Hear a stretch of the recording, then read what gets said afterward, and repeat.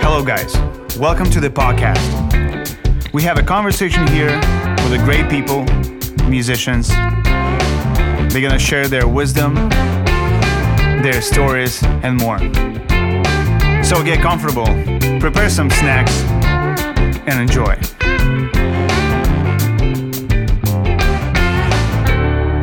Local music heroes.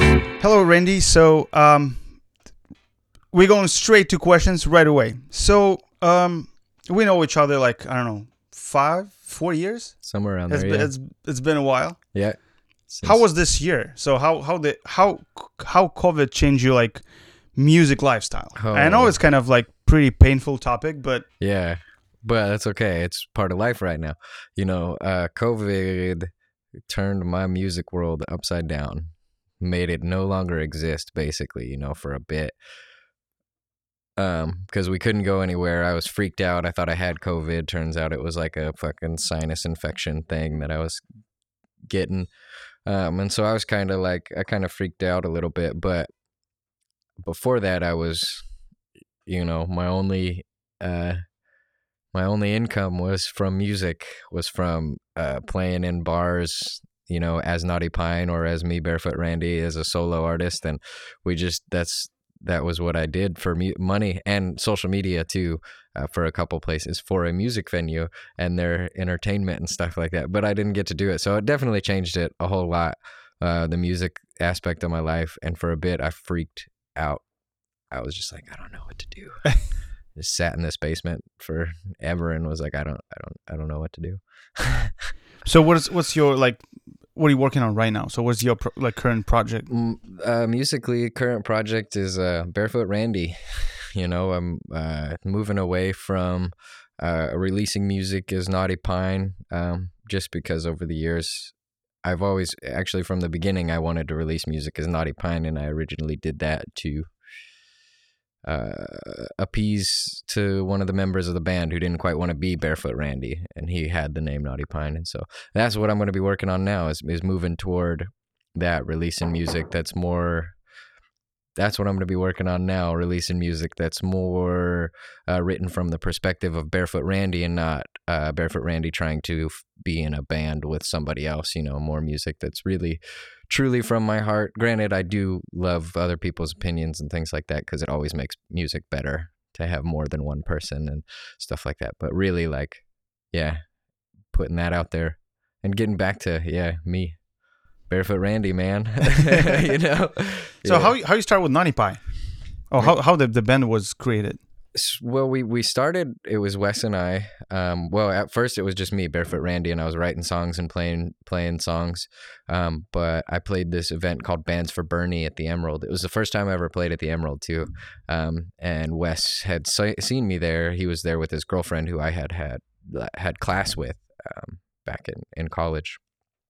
And he was like, he hit me, he was like, yo, I heard you play that Bob Marley song, and like your song Hot Damn kind of sounded like reggae style. I used to play in this reggae band Fishbowl. Would you want to like jam together? And I was like, yeah, sure, man, you know, that'd be cool. And it took a while for me to actually do it, because I'm not like, especially back then, I wasn't that great of a jammer. You know, now I'm like okay, and I can kind of hold my own in a jam playing rhythm guitar, but back then it was like extra hard for me, because I So how many years ago it was? Like 5 years ago?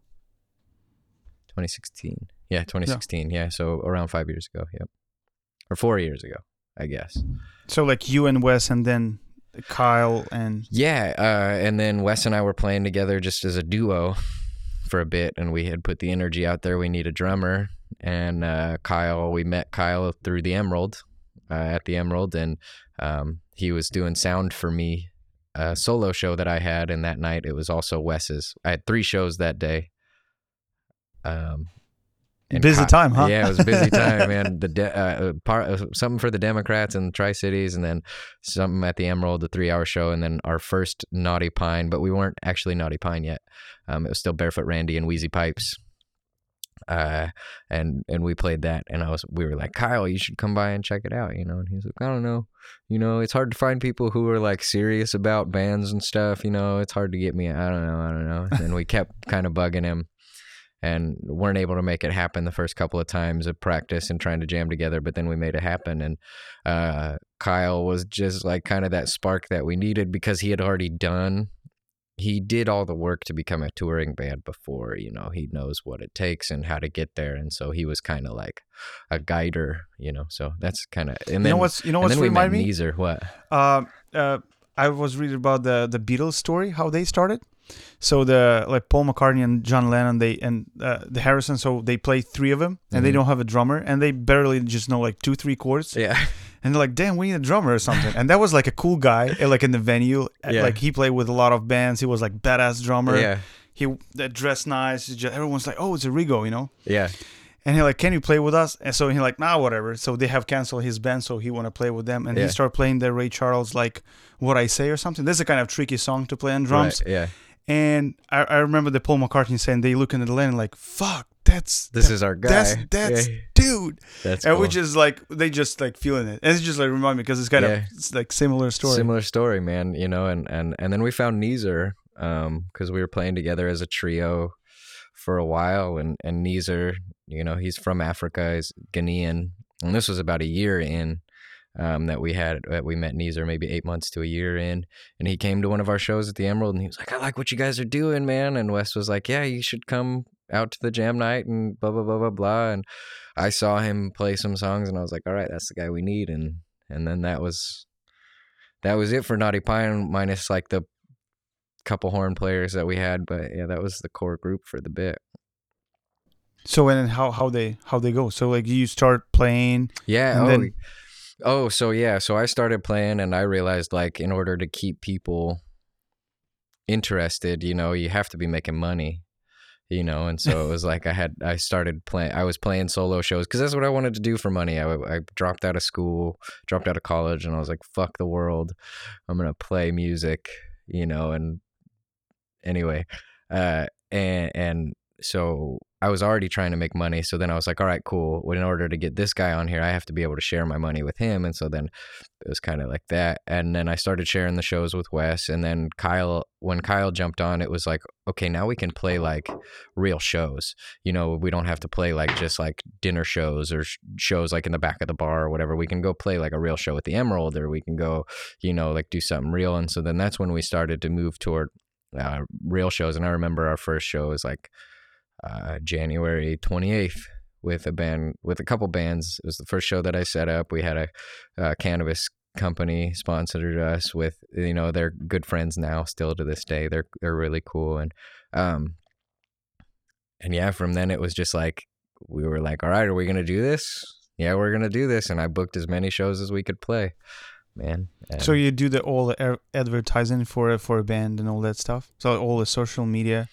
Yeah, mostly. So at first it was like Wes did the graphic design and the logos and all that, and like our posters, but it was me behind all of the social media posts and the advertising and the reaching out to people and the booking booking the shows and organizing that kind of stuff, organizing the tours.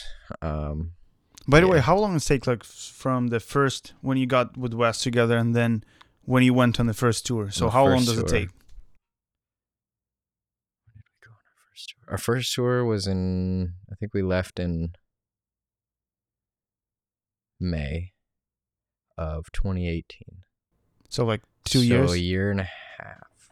Year and a half? Yeah, because we started in December, or Wes and I started playing in August.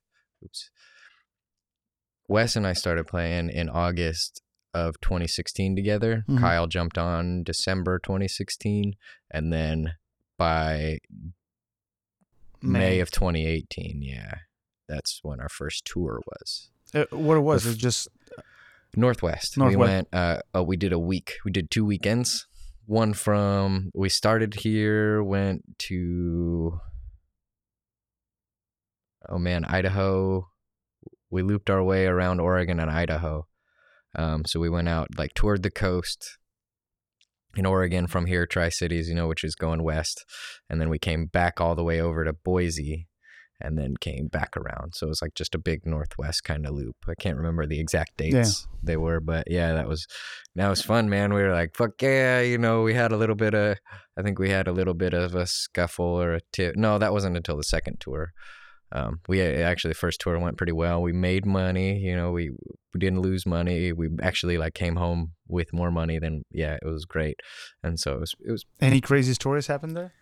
From that particular tour. Or just in general, do you remember anything Yeah, we have got all kinds of crazy stories. You know, we went from the fifth, you know, we had 5 whole tours, but we would always manage to find like the craziest people. Like that was kind of something that just no matter where we went, there was somebody who was always like kind of a nutbag that would end up talking to us. Most of the time it was because I was trying to be nice and be like, hey, what's up? Hi, you know, how you doing? We have a show. And they're like, blah, blah, blah, the circle of fifths is really not the circle of fifths. And you have to go around. And like that happened to us actually in that tour. In Hood River. We were in Hood River. That was our first show of the tour. And like this dude fucking comes up to us and I'm like in the van, you know, changing and stuff.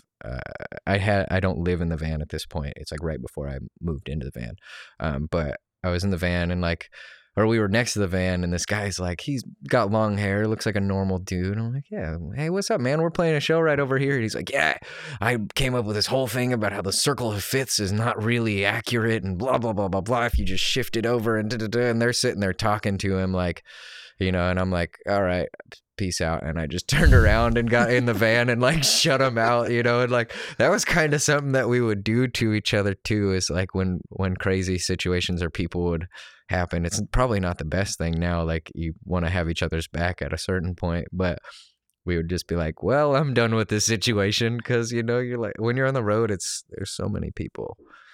We got stiffed one time. Yeah, on this same tour, we got stiffed, or not stiffed. They told us that we were over the phone that we were going to get $300, and turns out we were only going to get 120. And so, like afterward, Wes was like, "Man, I was hitting on this girl at the bar. I had already dealt with the bar manager. Like, you're not going to give us the money." And he was like, "No." I was like, "Well, whatever, dude." And turned around and I was hitting on a girl at the bar and it probably would have turned out pretty good. And then this dude comes up to me that we know. This was in Portland, but we knew him, and he's like, you guys better leave. Like, you got to get going. I'm like, what? This is about to work. Like, what are you doing? Like, I'm about to go home with this girl. Like, come on, man. He's like, no, you better go get going. Wes is stealing all their shit. And I was like, wait, what? I was like, all right. So we dipped out. And then it turns out Wes stole nothing that was theirs. He thought he was stealing everything that was theirs, but really he was packing up our cables and shit, you know? And so it was just like, we ended up with this like little tiny tape recorder from them. And that was it, you know? And I think we still have it somewhere at the school or something. Yeah. It's from those guys who didn't pay. Yeah. You know, and that didn't happen very often for us. The way we handled that when that happened. The next time that happened, somebody was like, the deal was we were supposed to get 350. It's like, well, there wasn't that many people here tonight and you worked with somebody else and blah, blah, blah, blah, blah. You're only getting 250. And I was like, well, usually when that happens, we don't play at the venue again. And he was like, well, I'm going to go get my money. And he went and grabbed his money and we still didn't play there again. But by the way, how did people react on reggae music in the Northwest?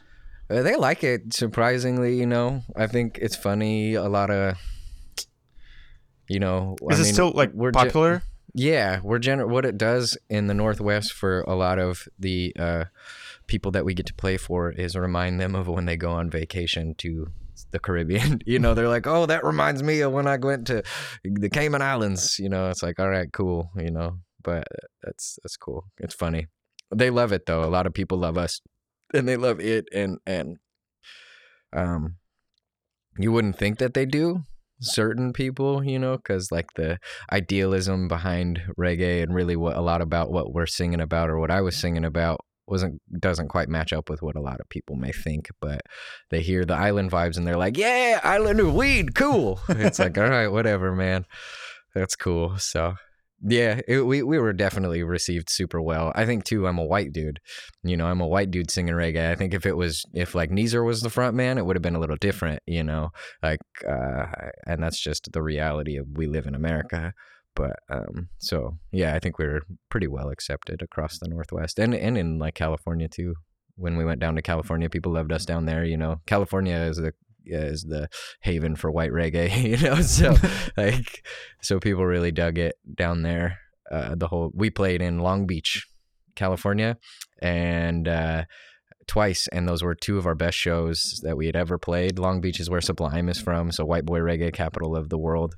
And is the same venue with a Stephen Marley play the day before? No, yeah, we played there the day before. Yeah, we played there, same venue that Stephen Marley played, and that was just happened to be because we knew a couple people down there, and they were like, "Well, you should." Well, and I was like, "Oh, cool, we got that gig, awesome." Yeah, he played the night before, like Stephen Marley played. I forgot about that. Yeah, he played the night before that we played at the same venue, so the sound, I was standing in the same spot he probably stood in and shit, and it was like, yeah, this is cool. And I was like, well, so close I can smell the weed, man. But yeah, no, that one. But then the next day we played at this place called Pike Bar in Long Beach, and it happened to be owned by the original drummer of Social Distortion. And he was like, you guys are fucking awesome, you got to come back down, and blah blah blah blah blah. And then yeah, and it was pretty super dope. Awesome. So how was I know how you start playing music. That was a pretty crazy story. Can you share that with us? Tell us why did you start play reggae, and why did you start playing music? Well, just music in general. I was, I wasn't wasn't trained as a child to play music, and my parents weren't super let's get you guitar lessons and stuff like that. So I always had a guitar around, and I loved music, and I've been a lover of music my entire life. And I built skills around the guitar, but I never felt the confidence or need to be oh, let me try and write a song, or let me try and sing a song. I never had that. But then a few years ago, 6 years ago or so, I was dating this girl, and I started to write poetry, and her mom was super supportive, and saw it was a beautiful woman, angel on this earth kind of person that sees things. It kind of helps and nudges in directions and stuff like that. It's amazing. My life has been full of those kind of people. But they bought me a guitar, and I had started writing lyrics. I had started writing poetry and things like that, and it just came around, and I started to learn to play and sing together. And I was like, oh wow, I can play and sing, and I can write these words, and these are actually kind of cool words. Maybe I can figure out how to put a song together. And after a while, I put together songs, and yeah, and that's how it came together, in the physical world. But in the not physical world, it seemed and what pointed me in the direction of reggae was my birthday, and people are like, yeah, you're crazy, but I'm like, yeah, fucking I know, it's all right. But so I was born on May 11th of 91, and Bob Marley died on May 11th of 81, and I was like, oh man, that's got to mean something. Maybe I should play reggae, or maybe I should explore more into Bob Marley's catalog and stuff like that. And then also with that kind of developing in the back of my head, that's not a forefront, let me think about that every day. That's in the back of my head, something that kind of drives. But I just realized I started to write lyrics that kind of tilted more toward reggae, more toward, at that time it was more toward Jack Johnson vibe of songs, mm-hmm. Which had reggae influence, and not maybe necessarily exactly reggae, but you can tell it's island music. And so that's where I kind of started to morph into that. And then when I really decided that I wanted to play reggae was when there was a band that came through the Emerald, and they were talking about Jah Rastafari and all the things, and and then she's all drunk on stage, and then their bass player knocked out their manager in front of the door. And I was like, people are fucking up reggae, man. And I was like, that's it. And that was the moment. And then I messaged Wes after that, and I was like, Wes, I'm ready to play with you, man. Let's do this. And or I had posted a song that I wrote about that, and he posted on there, oh, that sounds like this song, Man No Sober by Steel Pulse. And when he did that, that was the real spark that brought us together, was that band. because I was like, I gotta do it right, you know. These people are out there fucking up reggae and making us look bad, and I'm like, it was some weird overzealous kind of. Is it because I thought there was you have like some like life change, you like drop the university, and then music was escape. That's what I thought. It was a kind of a. Well, actually, yeah, no. Yeah, I guess I'm kind of ignoring a whole part of the story there too. Which, yeah, it did. My life fell apart, you know, in that process of my girlfriend buying me the guitar and whatever. I had asked her to marry me, and she said yes, reluctantly. And then we decided 8 months later that it probably was best if we didn't continue the relationship, you know. And so that's heartbreaking just in itself.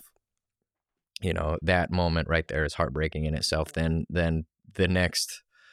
Within 3 weeks, my entire life fell apart as far as like my family, my mom and my stepdad, who weren't very nice people growing up. I'll just leave it at that. I expressed all my grievances about them, and then it just blew up, and everything blew up in a really terrible way to where I won't ever talk to my stepdad again. And like my mom and I are very on low speaking terms still, you know, and that was 5 years ago. And so that really like sent me into this mode of heartbreak, and I was going to the university, to WSU, Washington State University, and I was going for engineering or environmental science, and I was doing really well in that path, but then my life just at that moment just really started to blow up, and I tried to keep continuing on with school for about another year, but I couldn't handle it. I was just like, my life was just like falling apart, and I was like, well, fuck it. School sucks. I'm getting into debt. Like I can't concentrate because I'm like on the verge of suicide. You know, what am I going to do? And also, I remember like in the university you mentioned then the project what you were working on for a lot of years. It's just like at the same time, it's just like, oh, nobody needs it.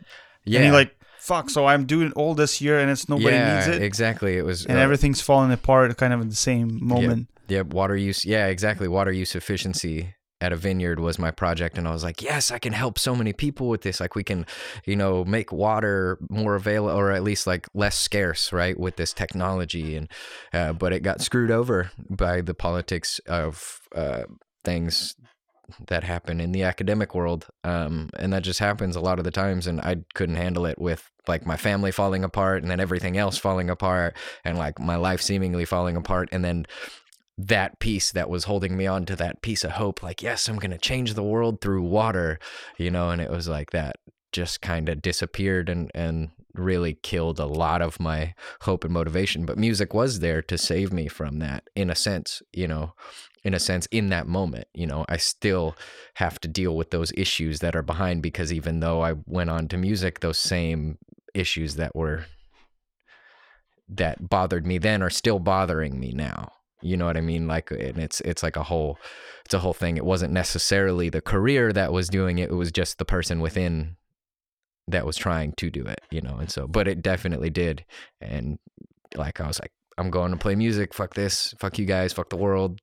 I'm going to play music, and I'm going to do the thing, and I'm going to get famous. And how's the songwriting go? So basically when you got the guitar, you start to like try to write songs. Yeah. And so how's development is going? So where did you find the song, or songs find you? So how usually you write the songs? Through emotions. My guitar became the way that I processed my emotions. You know, the emotions that I couldn't quite handle in my head and couldn't logically think out from what I experienced as a child that were still messing me up, and all the things that were in the back of my head. So that's what I could just transfer it. It was like this weird thing that I could do where I could just sit and play for hours, and my feelings would come out, and then I'd get a melody line that would fit with words, and it would kind of work. And that's kind of how it started, really. Was like, it was almost like a journal for me, you know. And it was like, I feel like this journal could, you know, other people might relate to it, kind of thing. But yeah, it all starts from an emotion. Still kind of the same approach. Still kind of the same way, you know. That's just how I write music, you know. It's, for me, music and is an expression of how I'm directly feeling in the moment.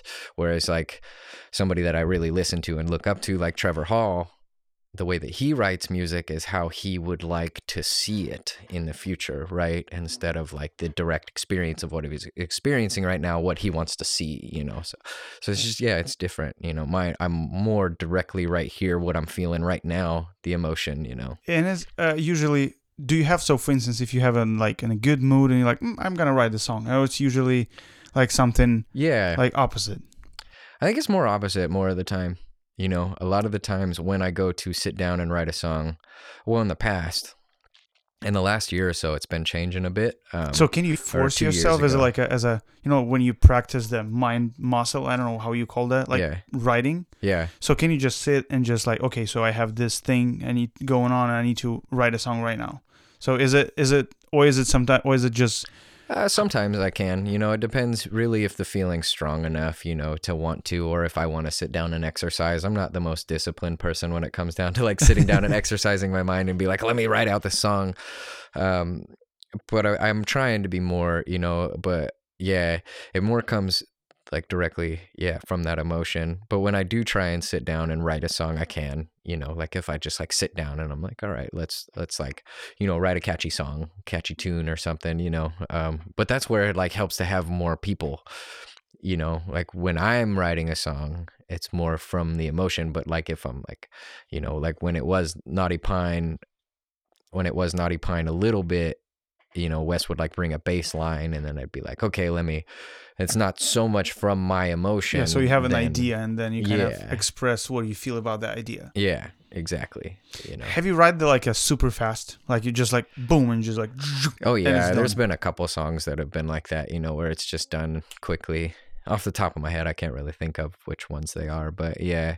There definitely has been some songs where it's just like bam. And then there's other ones where it's like 3 months go by, you know, or like fuck, just the other day, man, I have these lyrics from a song that I've had for like 3 years. It's just the chorus like, why I won't you love me, won't you love me. I had that, you know, just, and then I wrote some lyrics the other day that like go along perfectly and I made them, you know, and that was from like 3 years ago, you know. It's like, wow, that's crazy. 2 or 3 years ago, whatever it was. But so yeah, but the fast ones are fun when you can just sit down and then it doesn't bug you, you know. And it's like, also it's like a quick result, you know. It's just like, get it up. Whoa, it feels great. It feels great, man. You're like, yes. And I have similar one. I have I wrote there like a little verse, and I just don't know the chorus and nothing. It just was a little verse for like 2 or 3 years. Yeah. And then one day in 10 minutes, I just wrote hold a song,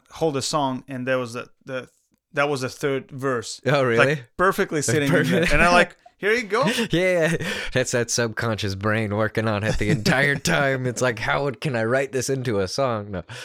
Yeah. No, it's cool. That's cool. It is. It's fun, man. And songwriting is so fun. And there was one moment, though, that kind of goes along with what you were asking, where it's like a positive song or not, maybe a negative song. I was having a negative emotion, and I just posted about it on Instagram not too long ago. But it was like we came back from our third tour. We went down to California for the first time. Everything was going good, right? It was like, yeah, fuck yeah, we're doing the thing. And like, we're, you know, but I had just broken up with Nicole at that time, you know, right before that tour. And then I was homeless, living in the van, or living in that jam spot, you know, out of the van. And it was like, I came home from this tour and I was like, fucking A, dude, what is this life? This shit sucks, man. I'm like sitting, sleeping on the floor at a fucking drum shack, and I'm, you know, don't have a girlfriend. Like she was, you know, she was a good match, but not quite perfect. And I realize that now, but in the time you're going through it, you're like, no. And so it was just like, but I sat down and I had that really terrible feeling, but I wrote a positive song. You know, it was like I wrote a song about like nothing compares to the feeling of going on tour, you know, and it might be hard, I might be broke or whatever, but it's still fun as fuck, you know. And it's like more positive. Like, I guess if you think about it really deeply, the meaning behind that song is a little bit negative almost, but not at the same time. It was like positive, and that was a cool moment. I was like, wow, I could write positive music. What? Because that, yeah, you know, music is, for me, music is suffering, and a way to express that suffering. and a way to free ourselves almost from that suffering, you know. But that's not what it is for everybody. Gotcha. Yeah. So let's move to the next topic. It's Gem Nights. So how did you? So you've been running the open mic for a lot of years before this fucking COVID hit. Before COVID hit, yeah. So how did you start going on Gem Nights before you even opened? It was the first place that I ever played music. Like was Vaughn in Jensen's, front of people? Yep, Vaughn Jensen's open mic night at the Emerald of Siam on 420. It was the first time I ever stepped on stage in 2015. I played at his and at the open mic night that I ended up hosting years later. It's the same open mic night. I started there and kind of would go there, and then he had like 5 different jam nights at that time that he would do around town. So I'd follow him around all his different jam nights, just so different days and stuff. Yeah, soaking up all his information. You know, Vaughn loved to talk about his experience and his life, and so like I would sit and listen, and we'd be smoking weed, and he'd be just giving me all this knowledge, you know, and I'd just soak it up like a sponge. And then after following him around for a while, Duncan Price, rest in peace. He gave me my first open mic night. He had an open mic night at Paper Street, and he was like, "I can't do it. You want it? It's not enough money for me." And I was like, "Yeah, all right." It was on a Tuesday night. Paper Street, where it is? So you know the Parkway in the middle of Richland, like where Frost Me Sweet is. It's not that far from the Uptown. From the Whiskey River. Yeah, right. It's like right up the corner where all that little shopping center right there or whatever with the fake tree in the middle. Mm-hmm. It was in there where Foodies 2 is. You know Foodies 2? Yeah. That building. So we would set up right there and do a little open mic night, and then after that somebody I wouldn't say snaked it away from me, but they kind of did, you know, but it was kind of also a good thing. I didn't need to be doing it every week. $35 a Tuesday night does not keep your electricity on, you know, and shit like that. Like, as much as you want to be gung ho about the music, but anyway, I did it and it was fun. But then randomly, well, you know, John and the whole my business partner was hosting the open mic night, and then he fell off of the scene and stopped being involved in all the music stuff. And I took over the spot at the open mic night at the Emerald, and that was like 2.5 years into me, like after me starting there at the Emerald, you know, and following Vaughn around, and, you know, so, and then that became a way that I could pay for us to go places. Right, you know, like we could pay our gas, and then not have to take any money out of what we're getting paid, and so that's what the open mic night was. And then we started a couple other jam nights. You remember the one out at fucking with Duncan that we did out on Thursdays at that one bar? Which one? Now it's the Dugout or whatever, right by the park. Yeah. You know, we did that jam night for a while. Yeah, that wasn't for a couple of months. Yeah, just a couple of months, and then that was just the people was different. Yeah, and the environment, like vibe, was different. It was just like feels like it not fit in there, even though like great musicians come in. Yeah, right. Great musicians, great venue, but not necessarily the crowd that we were looking for to entertain. And that's okay. You know, those things happen. We learn, move on. And then Lazy River happened, and our friends opened up Lazy River, and that became that jam night. And that was getting to be really, really a lot of fun. And like, you know, that was getting to be a lot of fun. It's still hard, man. Doing anything weekly live music is fucking difficult. And if there's any musicians out there who are doing the weekly shit, it is so hard, and I understand. And, you know, keep it up, because it's fun for the community, though. So, you know. Yeah, those Lazy River was fun. That was, even though it kind of looks not really as a venue, you just come there and you're like, it doesn't feel right. But then the first 20 minutes and you're like, wow. Yeah, it's like, whoa, what is this, dude? This is so much fun. So many musicians, and that's so many awesome musicians come there. And I remember when I go there, like, I would rather just not play. I would just rather just listen, just sit and listen, drink beer and listen, because it was like awesome. There was even a lot of people who like from Texas or different places, Yeah. they stop by and they just play and just Yeah. jump in. Yeah. Even though a small corner, but there was like so much music magic in there. Yeah. It's a magical little corner. It is. It you is. know? Like, yeah. So why do you think Jam Nights is important for musicians and for community? Because it gives people an opportunity to play who aren't out there playing every, like me in that sense. I was out playing music in front of people, getting stage time every Friday, every Saturday, most days of the week or whatever. And so for the community, it gives an opportunity for anybody to go out and jam and play and get their chops up or whatever, to where maybe they can go start a band, or maybe they can go be a singer-songwriter. They can do, it's a good place for people to just build their skills, first of all. And then second of all, it's a place where we can socialize, which we are all understanding now how important it is to socialize, having been in this pandemic for so long. And that's a really important piece of it too, is the socialization. And like music is like, really, like, if you can help people feel good through music, then you're doing something good, right? And so it is important, but not I don't know if I could say that, but it's kind of a defeating purpose almost. You feel defeated a lot of the times because it's like you're competing with people's YouTube, or you're competing with their TVs and their whatever it is at their homes that makes them want to stay there and listen to whatever music they want, so it's like in this world where, anyway, it's hard. It's almost, but it's super important for the community to have that just place where you can go and play live music, because if it wasn't for those places like that, there wouldn't be real big music in the first place. Like if there wasn't a place for musicians to get together and do their thing, we wouldn't have awesome bands, or we wouldn't. Yeah. So super important. I see. So what kind of, I know that mistakes are part of life in music business and the music career. But what kind of advice would you give for our next generation, or even for people who want to be a musician? What kind of advice would you give them, and what mistakes they should avoid? I'd say, figure out, like from my perspective, figure out a way that you can keep the passion.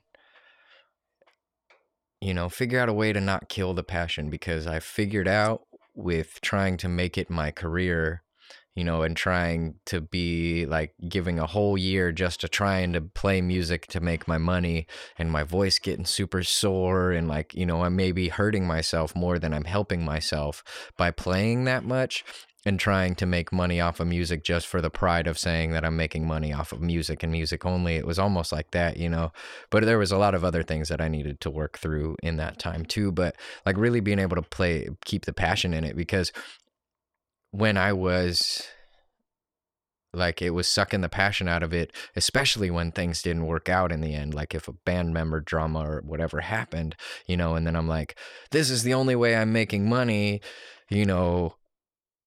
and it just, keep the balance, because obviously I would still love to be a musician and make money solely off of playing music, right? Like that would be awesome, or make a huge chunk of change off of playing music and be an entrepreneur in other ways, but yeah, figure out a way to keep the passion in it, because I lived in a van and I did the thing, and I would not change any of that because I needed that personally.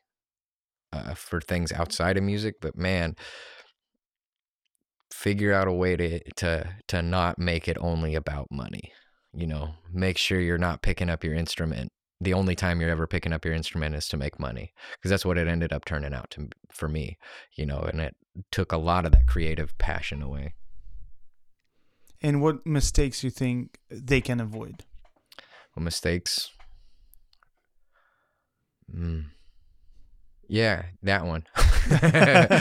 No, make sure that you're comfortable. Make sure that you're comfortable. Don't, make sure that, here's a good one. Make sure you got it in writing what the venue owner says. That's a great one. So, hey, you said right here you're going to give me $400 and you're trying to screw me. Contracts are super important. They're hard. Another like mistakes is like, I think a big mistake that I made is not putting enough music out. Really, like I'm 5 years into a music career and 5 songs that you can really truly find that are like mine, and it's like, I think that was one of my bigger mistakes, was not planning how to put out my music as much and just expecting it to be like somebody's gonna see us and be like, oh, let me give you $100,000 to like, it's like, it takes a lot more planning. Granted, I did a whole lot of planning in certain ways, and like the touring and all that other stuff, but I think we really could have done a better job of getting ourselves out there through video content and music content just in general, like on all the platforms and stuff like that. And I really think we could have done a better job of being well-rounded, right? We killed it in the touring round. Like we were the hardest tours that came out of Tri-Cities within the last 5 years, I feel like, and that was awesome. But if we would have been able to pair that with like, say, Karma and all of his music videos that were fucking super dope, and like, it's like if we could have paired it, and like same with him, I feel like he could have paired touring a lot more, but it's so hard when you're just when you're independent, to really know where to put that energy. But yeah, I think just as important as touring is, it is important to put out your music, to put out the music. And that's just don't scare to put it out. Yeah. Because I know a lot of, even myself, I know a lot of people who just think it's not good enough. And I find a really cool dude. He said, is a Jack Conte. He made the Patreon, the CEO for Patreon. Cool guy. He has like scary pocket the thing, and he's like main dude over there. And he said, just work to publish. If you 85% it satisfy you, just put it out. Yeah. Because you're never gonna be like 100% sure. Right. And you're gonna be working on that snare sound for like 2 weeks, and nobody even noticed that. Right. Yeah. And you're working on like your EP for like a year, and you try to polish it, and it just like nobody kind of. And then it just kind of flops. Yeah, but for that time, you can put way more music. Yeah. And he said a lot of songwriters, they like write like thousands of the songs, and then just toss it like maybe so every 10 songs he wrote just one good. Right. He just write and post it. Just write songs. Yep. And because I noticed myself, I have that issue with, like not putting out music, and you just like, oh, it's not good enough, I need to probably finish it. But it's not, like in music, you never feel it's finished. Right. It's like, like in a soccer game, it's a whistle. You're like, okay, this is the end game. You've box, knockout. You're like, okay, once win, one lost. You feel the end of something. Yeah. Well, you finish the road song. You don't have that feeling like, oh, it's done. Cool. It's just like, should I change it? Or you don't have that feeling. Yeah. Kind of weird, Yeah, it is. So yeah, we should put music out. That's what I wish I would have done. I really wish over the last 5 years I would have, because then people could have had the opportunity to be like, oh my God, this song, I love it so much, like it did, but because of that, like it was like they could only see the songs when I was around, or when I was playing it, and then like not everybody's going to be able to come out and play and pay perfect attention to your song and then be able to, like they got to be able to listen to it. If we're not putting out music as musicians, what the fuck are we doing? Man. And yeah, for me, yeah. I have 2 more questions for you. All right. They kind of blitz question, but not blitz, so you can answer like as wide as you can. First, if you have a chance to hang out with someone from whole history, who it would be? From all of history? Yeah, any person who lived or live right now or lived before. Just one person. And why? Meriwether Lewis. And why? Because to be the messenger of death for so many natives. No, that's such a dark view of it. But like just the whole exploration and being assigned to explore a new part of the country for our new country, it just seems really interesting. The whole exploration thing is always kind of piqued my interest a lot, and like going out and just like, I remember the first time I climbed Badger, I climbed up Badger and I like went over the top and I was like, can only imagine like the first people to climb this shit, what it looked like, you know? So just like that venturing off into the unknown and getting to know that, I think would be pretty cool, you know? Awesome. And the last one, it's kind of weird one, but I'm going to ask it anyway. Why do you play music? Why do I play music? Because I'm called to it. I love it. You know, music for me has always been something that helps me when I'm hurting, you know, helps me understand humanity a little bit better, helps me paint a picture of life. And that's what I would like to be able to help other people. I would like, you know, to be on the other end of that situation, right? Where it's like my music is helping somebody who's hurting, you know, because that's where I write it from mostly, is a perspective of hurt, you know, so it's like that kind of thing. Not that that's not the only thing that music is for or whatever, but that's really, you know, the essence of why I play music is because I think that I have words that people should hear, you know. That's a good answer. And yeah, thank you so much, Randy, to find a time Heck yeah, man. for this podcast. See you guys soon. Bye.